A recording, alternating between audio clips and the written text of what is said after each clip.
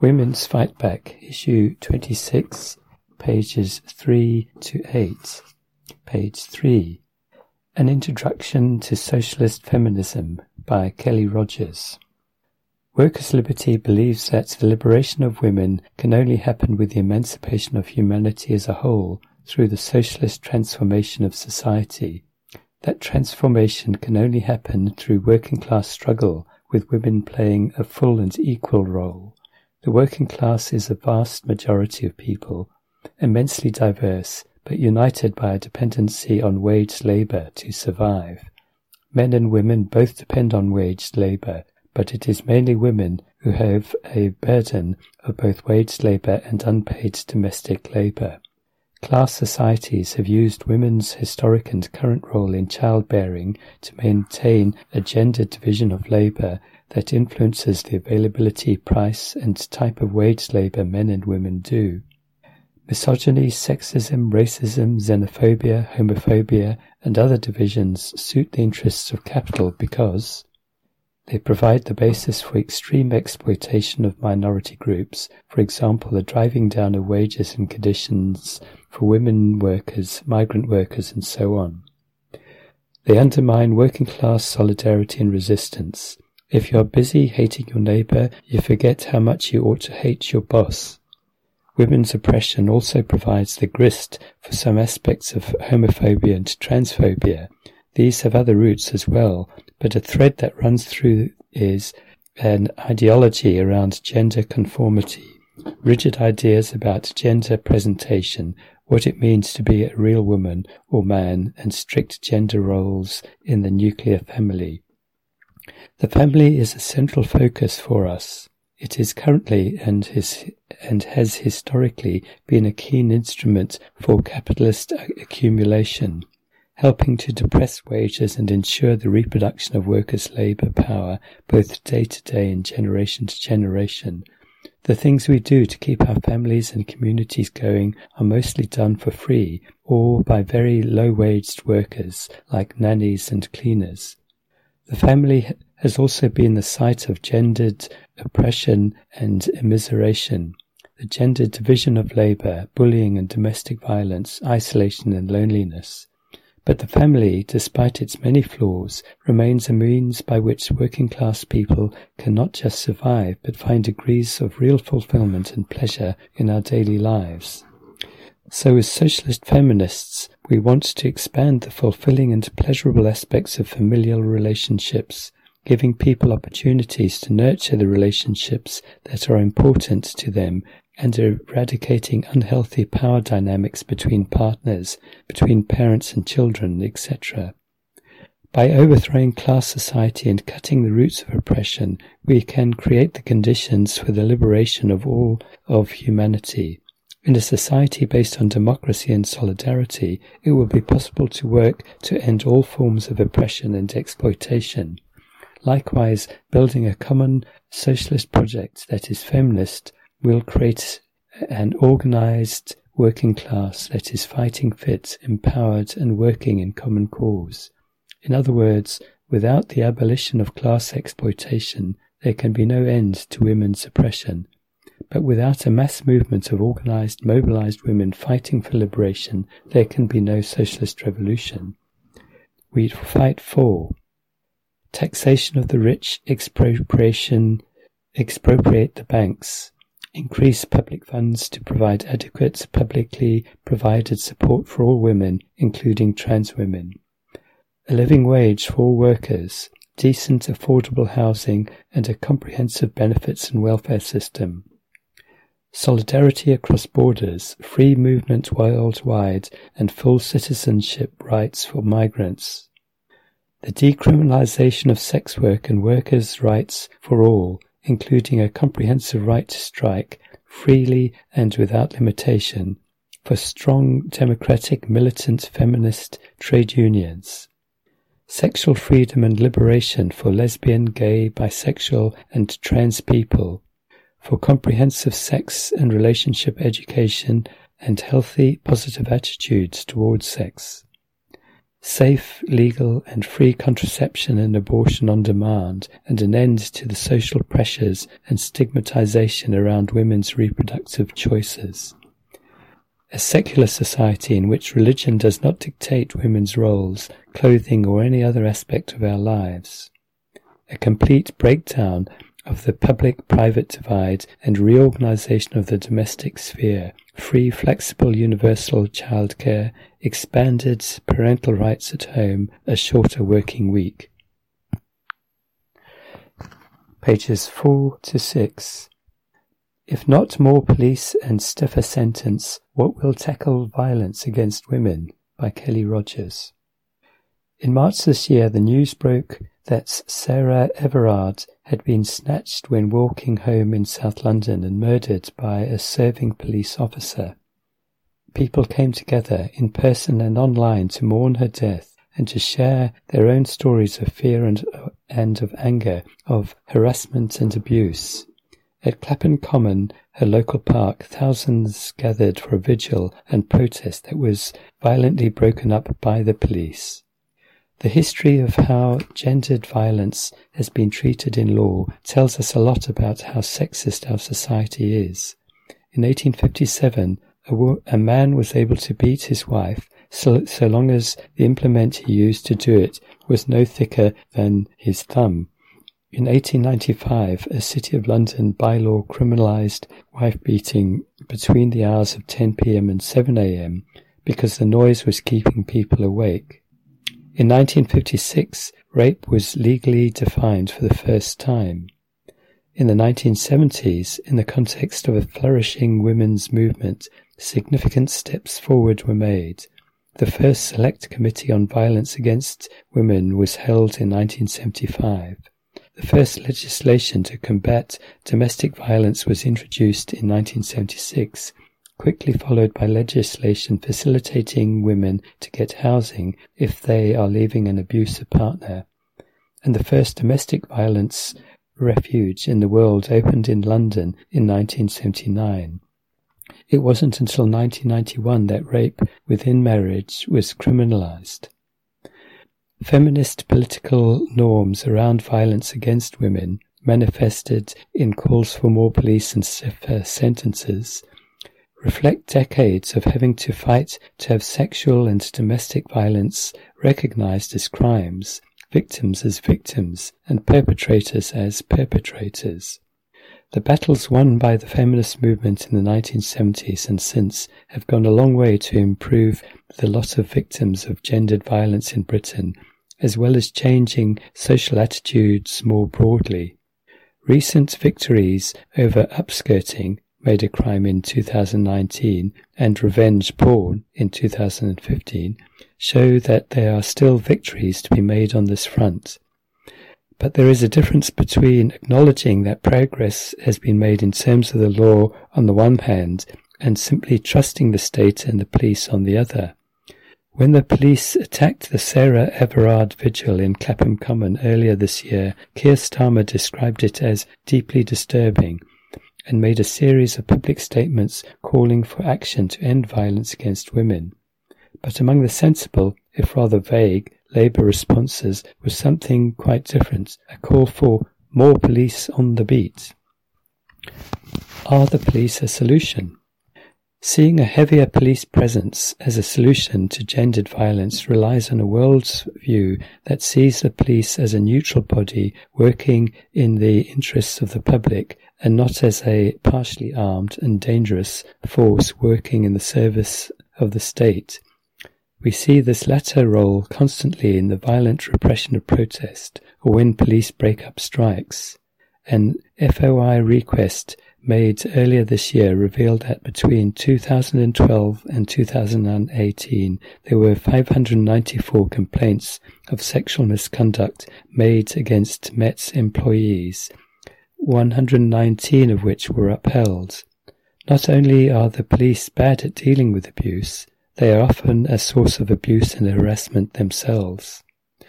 Then there is the role that they play in terrorizing migrants and ethnic minority communities. The fact that police forces across the Western world are rife with racism is not a coincidence or simply a passive reflection of racism in society. The primary role of the police is to protect private property, patrol borders, and wage campaigns on behalf of the state, from the war on drugs to crack down on antisocial behaviour, which are proxies for a policy of racial and social exclusion and oppression. The basic thing that police are permitted to do is to use violence, whereas ordinary citizens are not, and the crucial question for feminists therefore has to be, is police violence and the punitive criminal justice system that runs alongside it the solution? The answer we must give to this is no.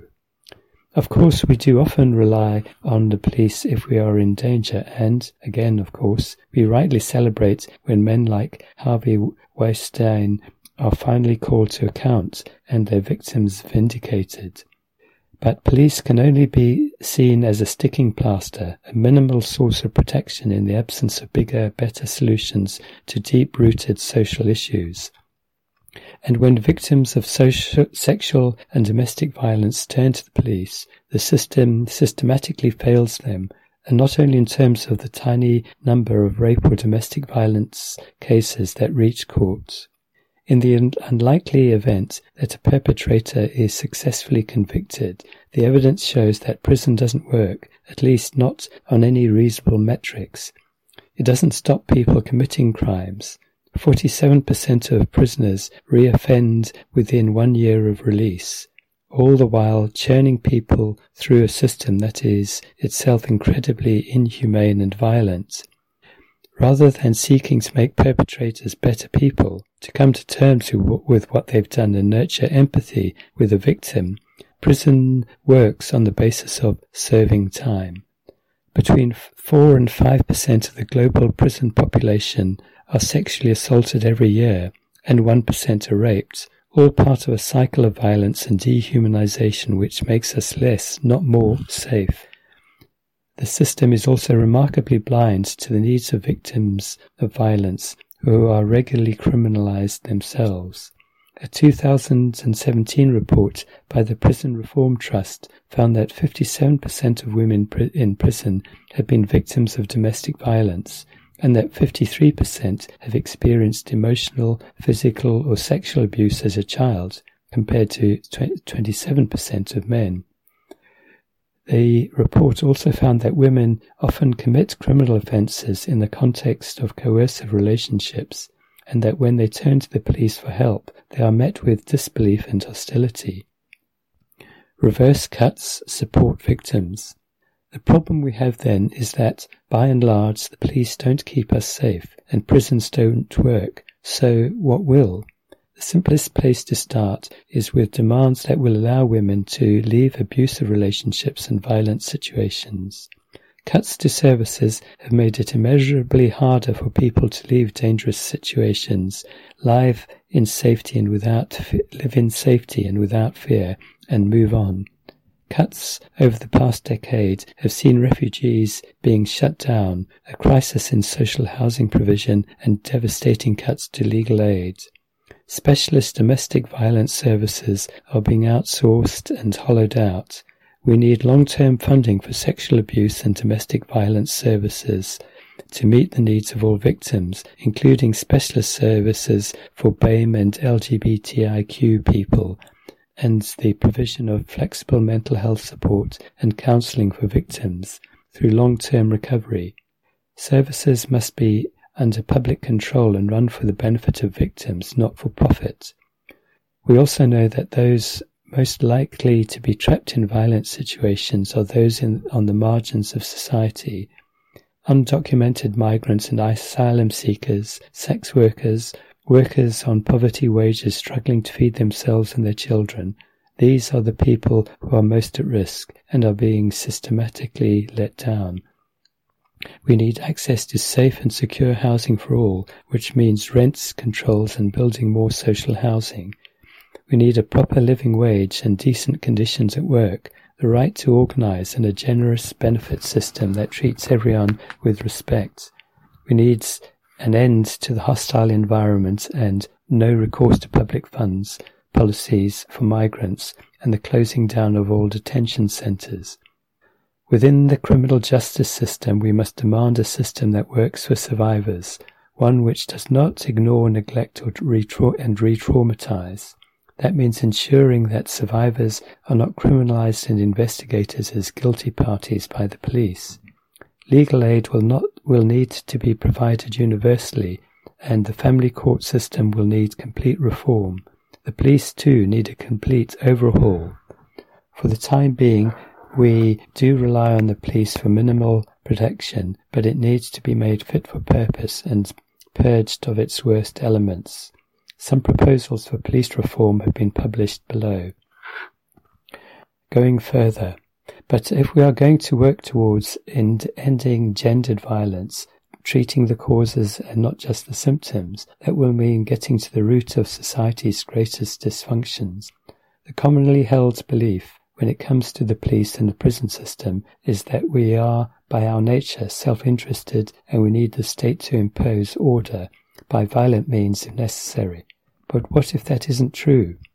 It is true that police exhibit behaviours which are brutal and cruel, but what if these behaviours aren't anything to do with human nature, but a reflection of a system which constantly brutalises us? In her recent Social History of Rape, Mithu Sanyal recalls that, quotes, sexual violence as the triumph of man's power over women is a trope in rape narratives. However, Hannah Arendt argued that violence signifies neither triumph nor power, but powerlessness.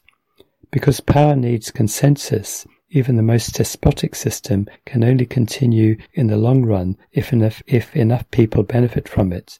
Violence arises out of the cracks of power. End quotes. Sexual violence is part of a system of wider gendered oppression in which men are empowered at women's expense. But on the same level, it is also the product of a much wider sense of powerlessness and humiliation. Sexual violence is most prevalent in societies and institutions that are most unequal, the most hierarchical in the military, in private schools and in prisons. Quotes, the basic rule of thumb, argues Sale, is if an institution or a community is hierarchical and favours rigid gender roles, its members are more at risk of sexual violence than members of a society that is more equal in relation to, but by no means restricted to, gender. End quotes. A kind of dehumanization is central to the way that our society functions. Prisons and the military function by robbing people of empathy, but they are only an extreme example of a much wider exploitation and alienation, one which is overseen by different kinds of hierarchies. Traditional conceptions of masculinity, at least in the West, are built on something similar. Men are taught to distance themselves emotionally from themselves and those around them. The result of these processes is that we have created a society in which violence is normalized and in which a large number of people lack common decency and regard empathy as a weakness. This is not to say that perpetrators of violence and abuse are somehow guiltless, that society made them that way. It's not that simple.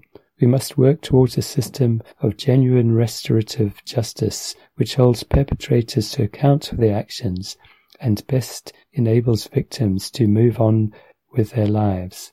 But that work will be best done when we have rejected calls for more police on the beat or for harsher prison sentences and are fighting in earnest for a social order built on equality, mutual respect and solidarity. Curb police powers. In the wake of the global wave of Black Lives Matter protests following George Floyd's murder last year, Workers' Liberty printed the following objectives for the movement to organise around for reforming the police.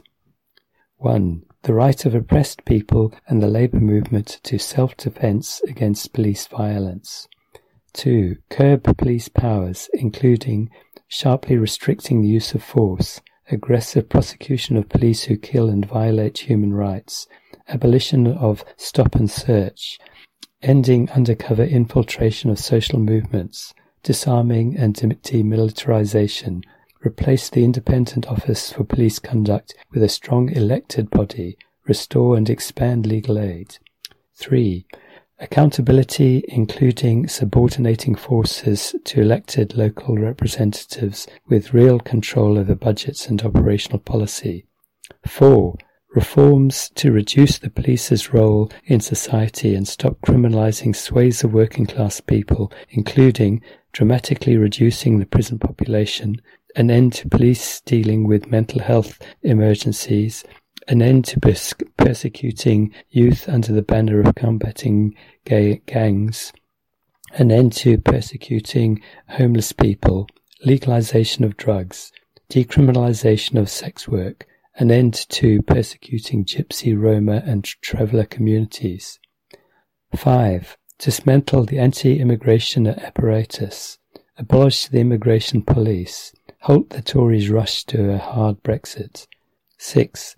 Instead of more police, emergency funding to block a new wave of cuts to services, reversal of all cuts since 2010, then major increases in public spending, taking collective democratic control of wealth to ward off a social disaster and begin to meet working class needs for decent jobs, homes, benefits and services, including youth services, refugees, mental health services, drug rehab. Abolition of anti-migrant restrictions such as NRPF and the NHS surcharge. Page 7 and 8. Sex-positive feminism isn't just about sex, it's about power, by Elizabeth Butterworth. Recently I've been reflecting on sex-positive feminism and whether it needs a revival. The term may not be immediately clear if you aren't versed on second and third wave feminism in the West, so it's important to point out that it came about as a rejection of some radical feminist ideas.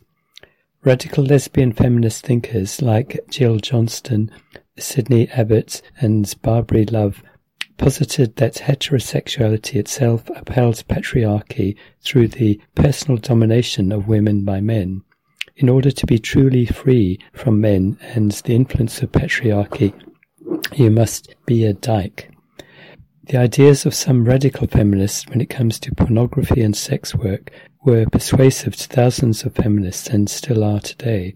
Writers like Catherine MacKinnon and Andrea Dworkin argued that selling sex takes away consent. Money invalidates anyone's ability to freely consent. Dworkin wrote, quotes, prostitution in and of itself is an abuse of a woman's body, end quotes. Catherine MacKinnon wrote, quotes, if prostitution is not a free choice, why are the women with the fewest choices the ones most often found doing it, end quotes. The latter is a fair question. As a socialist feminist, I wouldn't dispute that work or earning money is a necessity to survive in a capitalist society. Of course, economic factors, including class, must drive large parts of sex work. But does this negate women's agency entirely or make us unable to consent? Possibly not. MacKinnon, Dworkin, Dines, and others would argue that pornography is, like prostitution, an act of male violence where women are subsumed and commodified and used as receptacles.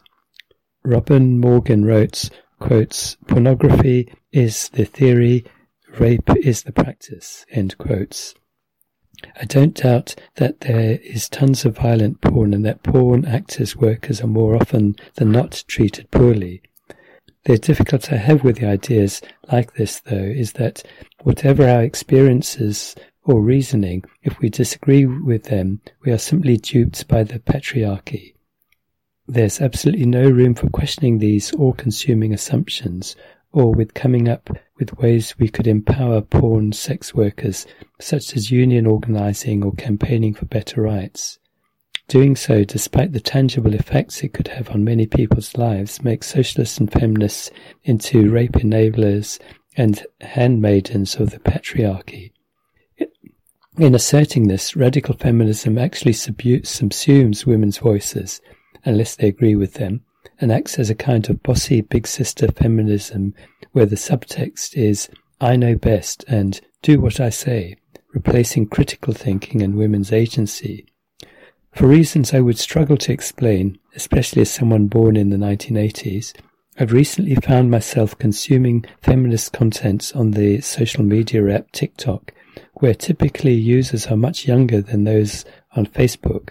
Everyone's gran is on Facebook these days, or even on Instagram, which is much loved by millennials. There's actually a lot of good feminist stuff on there. That's why I've stayed, I guess, including brief, punchy explainers on things like the male gaze, hilarious responses to misogynist dating coaches, and critiques of art and culture like a recent trend of Written by Man, showing the absurd sexualization of women in some media, also very witty. It's about time that we brought back the debates we were having 30 plus years ago. Not because younger feminists need to be patronized or put right, but because if you believe in your ideas, you should persuade others of them. I found it instructive 10 years ago to read and understand these debates, and to also see with my own eyes the massive shift that occurred, partly due to our activists, in attitudes to sex work. It needs to be explained to as many people as possible that sex-positive feminism isn't about thinking sex is great or empowering in some way. A lot of sex would appear to be just quite boring from what I read, which is the reason why we need better sex education. Sex-positive feminism is about believing women when they tell us that their relationship with a man is not coercive or inherently poisonous. It's about believing women who say they'd rather sell nudes than work a minimum wage job. It's about believing women who say their homemade porn isn't hurting anyone. But more importantly, it's about finding solutions that actually make sense. If women, as McKinnon asserts, have little choice, shouldn't we campaign for them to have choice, rather than removing sex work as an option? Shouldn't we instead be campaigning for much better safety nets for the unemployed, for massive pay rises for millions of people, for immigration amnesties and decriminalization of migration? That's not to say that we shouldn't prosecute human traffickers or sexually exploitative pimps, but we should make it easier for people to work safely and less likely that they turn to them in desperation for exploiters' safety or protection they need.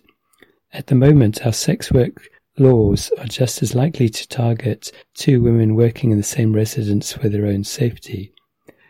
Quotes, "Women who don't have choices," end quotes, is surely code for women without immigration papers, women on poverty wages or no wages, women doing unpaid reproductive labor to support dependents and the like. Capitalist economics and ideology are hugely important and will often use the remaining forces of patriarchy to continue to exploit us. Socialist feminism has the most satisfactory answers to working class women's lives and always has. Child Maintenance Service, Money Before Women's Safety, by Janine Booth. In May 2017, Emma Day was stabbed to death by her ex-partner Mark Morris, father of one of the two kids she had dropped off at school. Morris had repeatedly threatened to kill Emma, warning her not to try to make him pay child support. Emma told the Child Maintenance Service, CMS, this several times, but still they pursued Morris for money. He murdered her a few days after the CMS reinstated its claim for money from him. 2 years on, a domestic homicide review into Emma's death recommended urgent reform of the CMS. 2 years after that, the coroner's report into a killing has revealed that the reform has not happened. Women and children are still at risk. The report now sits on government desks, but women and children need action now, not the review promised by the DWP in due course. 30 years ago, I and others were campaigning against the Child Support Act, knowing that it would put women and children at risk. Half of women claiming child support have experienced domestic violence. The Act, and government policy ever since, is soaked in the gender stereotypes of mother as carer, father as breadwinner. Although it applies equally to men and women, regardless of which parents no longer live with the kids, the law refers to the absent parent as he, declaring his responsibility to the child met so long as he pays money.